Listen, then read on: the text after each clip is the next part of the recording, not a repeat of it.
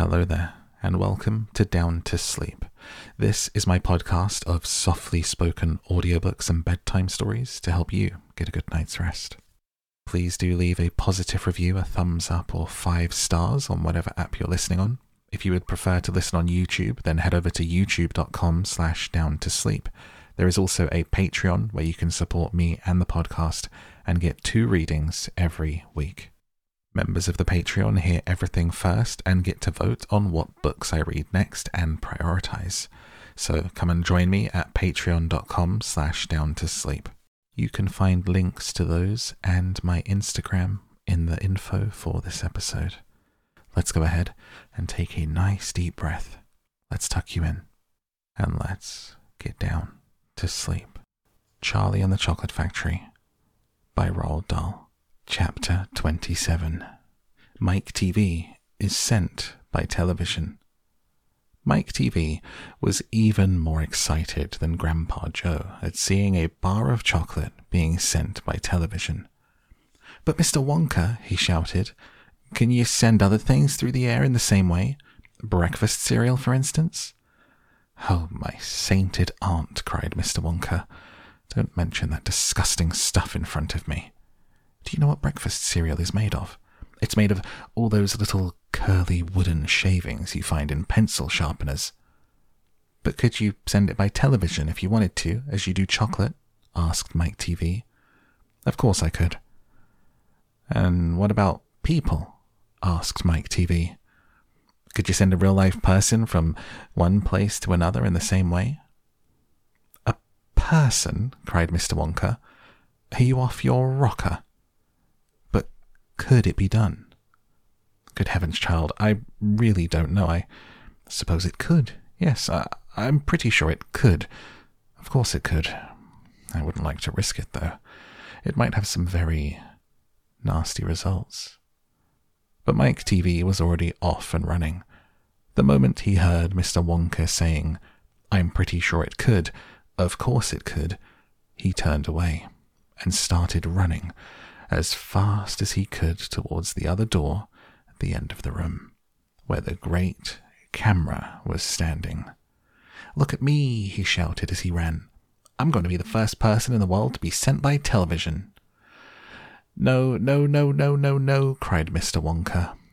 "Mike," screamed Mrs. TV, "stop, come back. You'll be turned into a million tiny pieces." But there was no stopping Mike TV now. The boy rushed on, and when he reached the enormous camera, he jumped straight for the switch, scattering Oompa Loompas right and left as he went. "See you later, alligator," he shouted, and he pulled down the switch, and as he did so, he leaped out into the full glare of the mighty lens. There was a blinding flash. Then there was silence. Then Mrs. TV ran forward, but she stopped dead in the middle of the room, and she stood there. She stood staring at the place where her son had been, and her mouth opened wide, and she screamed, "He's gone! He's gone!" "Great heavens, he has gone!" shouted Mr. TV. Mr. Wonka hurried forward and placed a hand gently on Mrs. TV's shoulder. "We shall have to hope for the best," he said. "We must pray that your little boy will come out unharmed at the other end." "Mike!" screamed Mrs. TV, clasping her head in her hands. "Where are you?" "I'll tell you where he is," said Mr. TV. "He's whizzing around above our heads in a million tiny pieces." "Don't talk about it," wailed Mrs. TV. "We must watch the television set," said Mr. Wonka. "He may come through at any moment." Mr. and Mrs. TV and Grandpa Joe and little Charlie and Mr. Wonka all gathered round the television and stared tensely at the screen. The screen was quite blank. "He's taken a heck of a long time to come across," said Mr. TV, wiping his brow. "Oh dear, said Mr. Wonka. "I do hope no part of him gets left behind." What on earth do you mean? Asked Mr. TV sharply. I don't wish to alarm you, said Mr. Wonka, but it does sometimes happen that only about half the little pieces find their way into the television set. It happened last week. I don't know why, but the result was that only half a bar of chocolate came through. Mrs. TV let out a scream of horror. You mean only half of Mike is coming back to us? She cried. Let's hope it's the top half, said Mr. TV. Hold everything, said Mr. Wonka. Watch the screen. Something's happening. The screen had suddenly begun to flicker. Then some wavy lines appeared. Mr. Wonka adjusted one of the knobs, and the wavy lines went away. And now, very slowly, the screen began to get brighter and brighter. Here he comes, yelled Mr. Wonka. Yes, that's him all right. Is he all in one piece? Cried Mrs. TV. I'm not sure, said Mr. Wonka. It's too early to tell. Faintly at first, but becoming clearer and clearer every second, the picture of Mike TV appeared on the screen. He was standing up, waving at the audience and grinning from ear to ear. But he's tiny, shouted Mr. TV.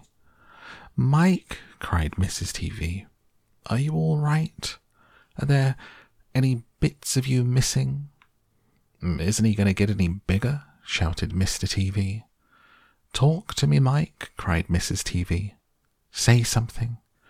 Tell me you're all right. A tiny little voice, no louder than the squeaking of a mouse, came out of the television set. Hi, Mum, it said. Hi, Pop. Look at me. I'm the first person ever to be sent by television. Grab him, ordered Mr. Wonka. Quick. Mrs. TV shot out a hand and picked the tiny figure of Mike TV out of the screen. Hooray, cried Mr. Wonka. He's all in one piece, completely unharmed.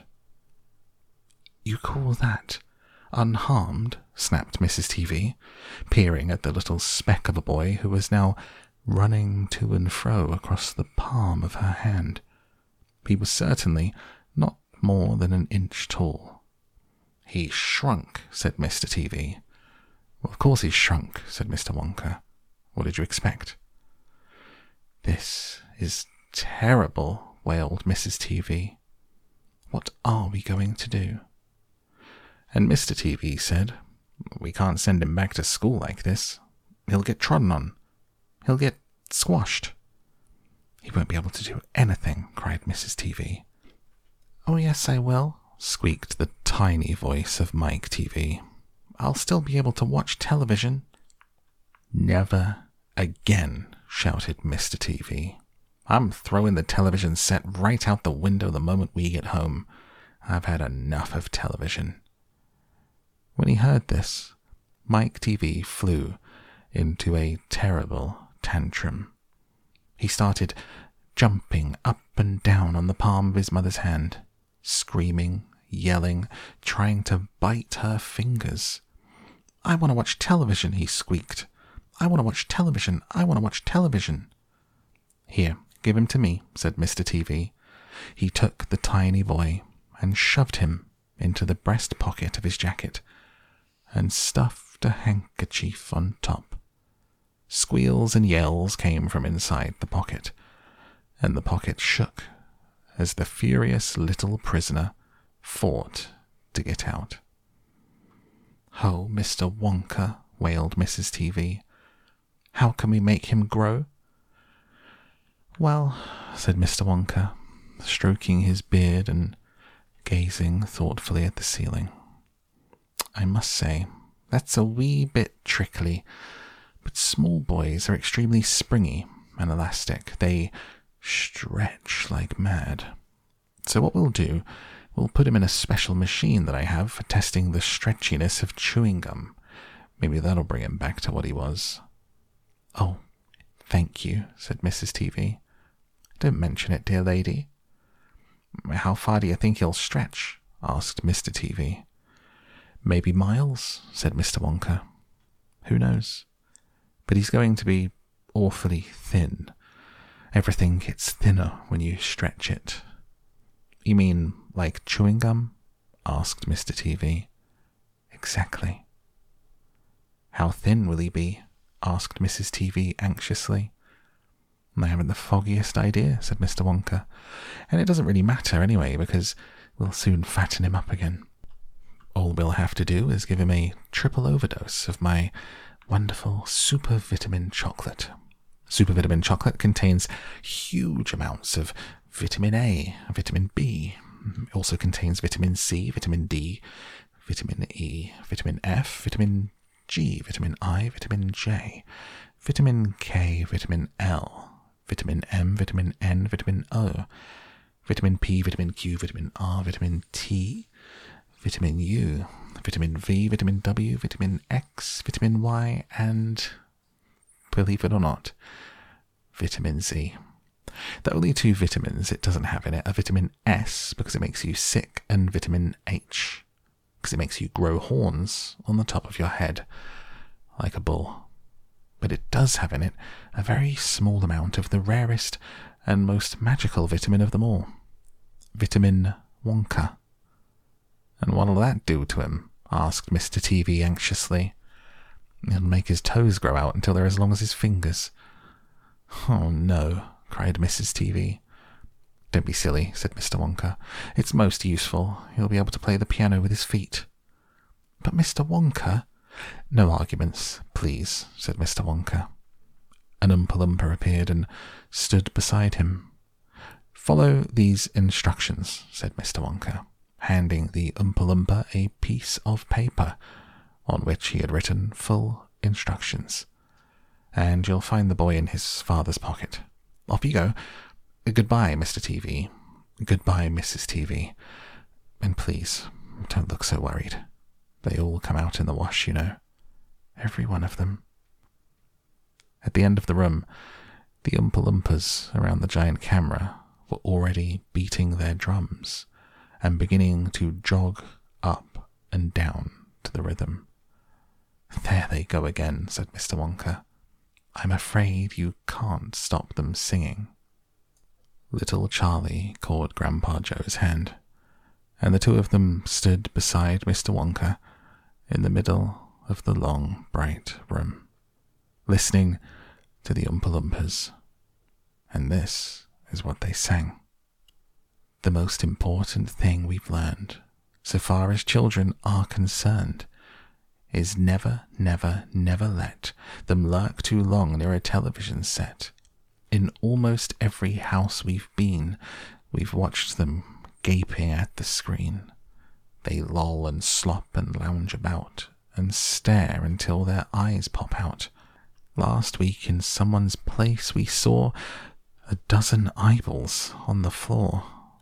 They sit and stare and stare and sit until they're hypnotized by it, until they're absolutely drunk with all that shocking, ghastly junk. Oh yes, we know it keeps them still. They don't climb out the windowsill. They never fight or kick or punch. They leave you free to cook the lunch, wash the dishes in the sink. But did you ever stop to think, to wonder just exactly what this does to your beloved tot? It rots the senses in the head. It kills imagination dead. It clogs and clutters up the mind. It makes a child so dull you'll find they can no longer understand a fantasy, a fairyland. Their brains become as soft as cheese. Their powers of thinking rust and freeze. They cannot think, they only see. All right, you'll cry, all right, you'll say, but if we take that set away, what shall we do to entertain our darling children? Please explain. We answer this by asking you, what used the darling ones to do? How used they keep themselves contented before this monster was invented? Have you forgotten? Don't you know? We'll say it very loud and slow. They used to read. They'd read and read and read and read, and then proceed to read some more. Great Scott, gadzooks, one half their lives was reading books. The nursery shelves held books galore. Books cluttered up the nursery floor, and in the bedroom by the bed more books were waiting to be read. Such wondrous, fine, fantastic tales of dragons, mermaids, queens and whales, and treasure isles and distant shores where smugglers rode with muffled oars, pirates wearing purple pants and sailing ships and elephants and cannibals crouching round the pot stirring away at something hot. It smells so good, what can it be? Good gracious, it's Penelope. The younger ones had Beatrix Potter with Mr. Todd the dirty rotter, and Squirrel Nutkin, Piglin Bland, and Mrs. Tiggy Winkle, and just how the camel got his hump, and how the monkey lost his rump, and Mr. Toad, and bless my soul, there's Mr. Rat and Mr. Mole. Oh, books. What books they used to know, those children living long ago. So please, oh please, we beg, we pray, go throw your TV set away, and in its place you can install a lovely bookshelf on the wall. Then fill the shelves with lots of books, ignoring all the dirty looks, the screams and yells, the bites and kicks, and children hitting you with sticks. Fear not, because we promise you that in about a week or two of having nothing else to do, they'll now begin to feel the need of having something good to read. And once they start, oh boy, you watch the slowly growing joy that fills their hearts. They'll grow so keen. They'll wonder what they'd ever seen in that ridiculous machine, that nauseating, foul, unclean, repulsive television screen. And later, each and every kid will love you more for what you did. P.S. Regarding Mike TV, we very much regret that we shall simply have to wait and see if we can get him back his height, but if we can't, it serves him right. Chapter 28. Only Charlie left. Which room shall it be next? Said Mr. Wonka, as he turned away and darted into the lift. Come on, hurry up. We must get going. How many children are left now? Little Charlie looked up at Grandpa Joe, and Grandpa Joe looked back at little Charlie. But Mr. Wonka, Grandpa Joe called after him, there's only Charlie left now. Mr. Wonka swung round and stared at Charlie. There was a silence. Charlie stood there, holding tightly onto Grandpa Joe's hand. You mean you're the only one left? Mr. Wonka said, pretending to be surprised. Why, yes, whispered Charlie. Yes. Mr. Wonka suddenly exploded with excitement. But my dear boy, he cried out, that means you've won. He rushed out of the lift and started shaking Charlie's hand so furiously it nearly came off. Oh, I do congratulate you. I really do. I'm absolutely delighted. It couldn't be better. How wonderful this is. I had a hunch, right from the beginning that it was going to be you. Well done, Charlie. Well done. This is terrific. Now the fun is really going to start, but we mustn't dilly. We mustn't dally. There's even less time to lose now than there was before. We have an enormous number of things to do before the day is out. Just think of the arrangements that have to be made, the people we have to fetch. But luckily for us, we have the great glass lift to speed things up. Jump in, my dear Charlie, jump in. You too, Grandpa Joe, sir. No, after you. That's the way. Now then, this time I shall choose the button we're going to press. Mr. Wonka's bright twinkling blue eyes rested for a moment on Charlie's face. Something bizarre is going to happen now, Charlie thought. But he wasn't frightened. He wasn't even nervous. He was just terrifically excited. And so was Grandpa Joe. The old man's face was shining with excitement as he watched every move that Mr. Wonka made. Mr. Wonka was reaching for a button high up on the glass ceiling of the lift.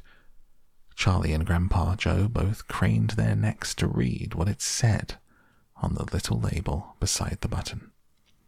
It said, "Up and out." Up and out, thought Charlie. What sort of a room is that? Mr. Wonka pressed the button. The glass doors closed. "Hold on," cried Mr. Wonka. Then, wham! The lift shot straight up like a rocket. "Yippee!" shouted Grandpa Joe. Charlie was clinging to Grandpa Joe's legs. Mr. Wonka was holding onto a strap from the ceiling. And up they went. Up, up, up. Straight up this time, with no twistings or turnings. And Charlie could hear the whistling of the air outside as the lift went faster and faster. "Yippee!" shouted Grandpa Joe again. "Here we go." "Faster!" cried Mr. Wonka, banging the wall of the lift with his hand. "Faster! Faster! If we don't go any faster than this, we shall never get through." "Through what?" shouted Grandpa Joe. "What have we got to get through?" "Aha!" cried Mr. Wonka. "You wait and see. I've been longing to press this button for years, but I've never done it until now. I was tempted, many times. Oh yes, I was tempted. But I couldn't bear the thought of making a great big hole in the roof of the factory. Here we go, boys. Up and out." "But you don't mean," shouted Grandpa Joe. "You don't really mean that this lift—" "Oh, yes, I do," answered Mr. Wonka. "You wait and see. Up and out." But it's made of glass," shouted Grandpa Joe. "It'll break into 1,000,000 pieces." "I suppose it might," said Mr. Wonka, cheerful as ever. "But it's pretty thick glass all the same." The lift rushed on, going up and up and up, faster and faster and faster. Then suddenly, crash, and the most tremendous noise of splintering wood and broken tiles came from directly above. And Grandpa Joe shouted, "Help! It's the end! We're done for!" And Mr. Wonka said, "No, we're not. We're through. We're out." Sure enough, the lift had shot right up through the roof of the factory and was now rising into the sky like a rocket, and the sunshine was pouring in through the glass roof. In 5 seconds, they were 1,000 feet up in the sky. "The lift's out of control," shouted Grandpa Joe. "Have no fear, my dear sir," said Mr. Wonka, calmly. He pressed another button. The lift stopped. It stopped and hung in midair, hovering like a helicopter, hovering over the factory and over the very town itself, which lay spread out below them like a picture postcard. Looking down through the glass floor on which he was standing, Charlie could see the small faraway houses. The streets and the snow lay thickly over everything. It was an eerie and frightening feeling to be standing on clear glass high up in the sky. It made you feel that you weren't standing on anything at all. "Are we all right?" said Grandpa Joe. "How does this thing stay up?" "Sugar power," said Mr. Wonka. 1,000,000 sugar power. "Oh, look," he cried, pointing down. "There go the other children, returning home." Chapter 29. The Other Children Go Home. "We must go down and take a look at our little friends before we do anything else," said Mr. Wonka. He pressed a different button, and the lift dropped lower, and soon it was hovering just above the entrance gates to the factory. Looking down now, Charlie could see the children and their parents standing in a little group just inside the gates. "I can only see 3, he said. "Who's missing?" "I expect it's Mike TV, Mr. Wonka said. "But he'll be coming along soon. Do you see the trucks?" Mr. Wonka pointed to a line of gigantic covered vans parked in a line nearby. "Yes," Charlie said. "What are they for?" "Don't you remember what it said on the golden tickets? Every child goes home with a lifetime supply of sweets. There's 1 truckload for each of them, loaded to the brim." Mr. Wonka went on. "There goes our friend Augustus Gloop. Do you see him? He's getting into the first truck with his mother and father." "You mean he's really all right?" asked Charlie, astonished. "Even after going up that awful pipe?" "He's very much all right," said Mr. Wonka. "He's changed," said Grandpa Joe, peering down through the glass wall of the elevator. "Of course he's changed," said Mr. Wonka, laughing. "He got squeezed in the pipe. Don't you remember? And look, there goes Miss Violet Beauregard, the great gum chewer. Seems as though they managed to de-juice her after all. I'm so glad. And how healthy she looks." "But she's purple in the face," cried Grandpa Joe. "So she is," said Mr. Wonka. "Ah, well, nothing we can do about that." "Good gracious," cried Charlie. "Look at poor Veruca Salt, and Mr. Salt and Mrs. Salt. They're simply covered with rubbish." "Here comes Mike TV," said Grandpa Joe. "Good heavens, what have they done to him? He's about 10 feet tall and thin as a wire." "They've overstretched him on the gum-stretching machine," said Mr. Wonka. "How very careless." "How dreadful for him," cried Charlie. "Nonsense," said Mr. Wonka. "He's very lucky. Every basketball team in the country will be trying to get him. But now," he added, "it's time we left these 4 silly children. I have something very important to talk to you about, my dear Charlie." Mr. Wonka pressed another button, and the lift swung upwards into the sky. Chapter 30. Charlie's Chocolate Factory. The great glass lift was hovering high over the town. Inside the lift stood Mr. Wonka, Grandpa Joe, and little Charlie. "How I love my chocolate factory," said Mr. Wonka, gazing down. He paused and he turned around and looked at Charlie with a most serious expression on his face. "Do you love it too, Charlie?" he asked. "Oh yes," cried Charlie. "I think it's the most wonderful place in the whole world."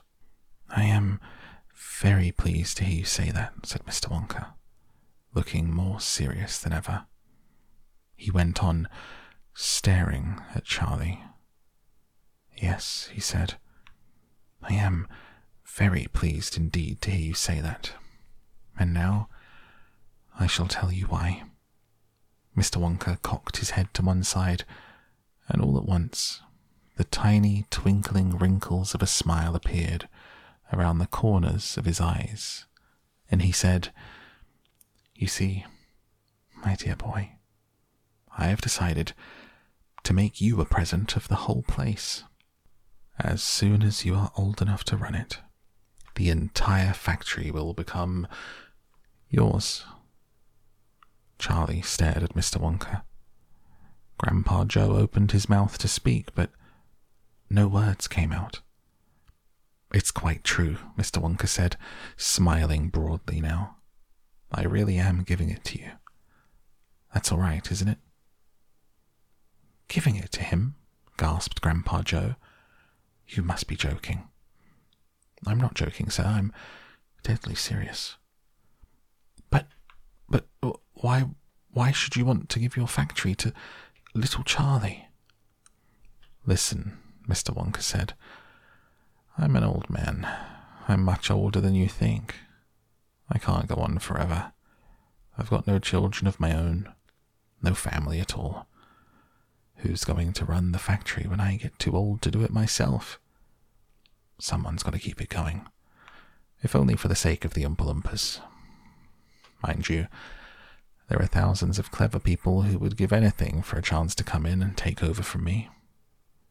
But I don't want that sort of person. I don't want a grown-up person at all. A grown-up won't listen to me, they won't learn. They'll try to do things their own way and not mine, so I have to have a child. I want a good, sensible, loving child. One to whom I can tell all my most precious, sweet-making secrets while I'm still alive. So that is why you sent the golden tickets, cried Charlie. Exactly, said Mr. Wonka. I decided to invite 5 children to the factory, and the one I liked best at the end of the day would be the winner. But Mr. Wonka, stammered Grandpa Joe, do you really and truly mean you were giving the whole of this enormous factory to little Charlie? After all, there's no time for arguments, cried Mr. Wonka. We must go at once and fetch the rest of the family. Charlie's father and his mother, and anyone else that's around. They can all live in the factory from now on. They can all help to run it until Charlie's old enough to do it by himself. Where do you live, Charlie? Charlie peered down through the glass floor at the snow-covered houses that lay below. It's over there, he said, pointing. It's that little cottage, right on the edge of town. The tiny little one. I see it, cried Mr. Wonka. He pressed some more buttons. The lift shot down towards Charlie's house. I'm afraid my mother won't come with us, Charlie said sadly. Why ever not? Because she won't leave Grandma Josephine and Grandma Georgina and Grandpa George. But they must come too. They can't, Charlie said. They're very old. They haven't been out of bed for 20 years. Then we'll take the bed along as well, with them in it, said Mr. Wonka. There's plenty of room in this lift for a bed. You couldn't get the bed out of the house, said Grandpa Joe. It won't go through the door. You mustn't despair, cried Mr. Wonka. Nothing is impossible. You watch. The lift was hovering over the roof of the Bucket's little house. What are you going to do? Cried Charlie. I'm going right on in to fetch them, said Mr. Wonka. How? Asked Grandpa Joe. Through the roof, said Mr. Wonka, pressing another button. No, shouted Charlie. Stop, shouted Grandpa Joe. Crash went the lift, right down through the roof of the house into the old people's bedroom. Showers of dust and broken tiles and bits of wood and cockroaches and spiders and bricks and cement went raining down on the 3 grandparents who were lying in bed. Each of them thought the end of the world has come. Grandma Georgina fainted. Grandma Josephine dropped her false teeth. Grandpa George put his head onto the blanket, and Mr. and Mrs. Bucket came rushing in from the next room. Save us, cried Grandma Josephine. Calm yourself, my darling wife, said Grandpa Joe, stepping out of the lift. It's only us. Mother, cried Charlie, rushing into Mrs. Bucket's arms. Mother, listen to what's happened. We're all going back to live in Mr. Wonka's factory, and we're going to help him to run it. He's given it all to me. And... What are you talking about? Said Mrs. Bucket. Just look at our house, cried poor Mr. Bucket. It's in ruins." "My dear sir," said Mr. Wonka, jumping forward and shaking Mr. Bucket warmly by the hand, "I'm so very glad to meet you. You mustn't worry about your house. From now on, you're never going to need it again anyway." "Who is this strange man?" screamed Grandma Josephine. "He could have killed us all." "This," said Grandpa Joe, "it's Mr. Willy Wonka himself." It took quite a time for Grandpa Joe and Charlie to explain to everyone exactly what had been happening to them all day. And even then, they all refused to ride back to the factory in the lift.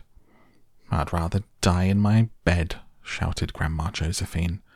"So would I," cried Grandma Georgina. "I refuse to go," announced Grandpa George.